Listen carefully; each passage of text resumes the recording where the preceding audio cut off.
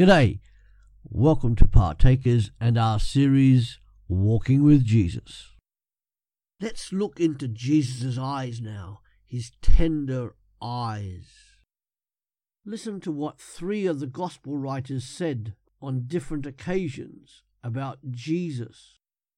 Matthew chapter 9, verse 35 to 36. Jesus went through all the towns and villages, teaching in their synagogues, proclaiming the good news of the kingdom, and healing every disease and sickness. When he saw the crowds, he had compassion on them, because they were harassed and helpless, like sheep without a shepherd. Compassion is showing tenderness. Or Luke chapter 19, verse 41. As he approached Jerusalem, that is Jesus, and saw the city, he wept over it. Again, Jesus being tender. And perhaps the verse which is straight to the point is John 11, verse 35. Jesus wept. That was at the death of one of his good friends. Wow. Jesus looks upon people with love, adoration, justice, tenderness, and compassion. That is how he is looking at you.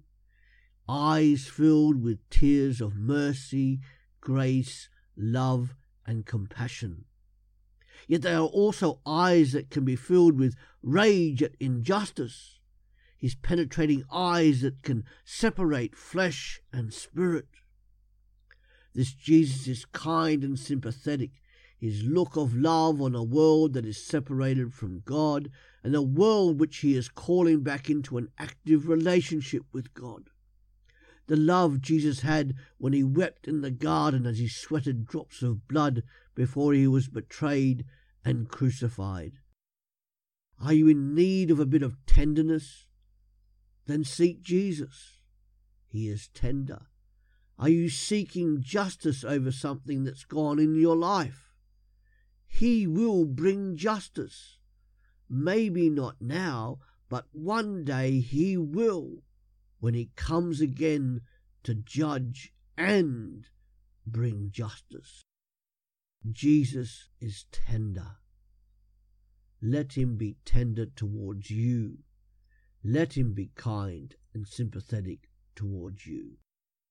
Ask him. He will, and he is. Jesus is tender. Don't mistake his tenderness for weakness, because this Jesus is tender and strong. Jesus is tender. Do you believe it? Thanks for listening. Come back every day to www.partakers.co.uk, where there is something uploaded to help you as a Christian disciple in the 21st century. See you later.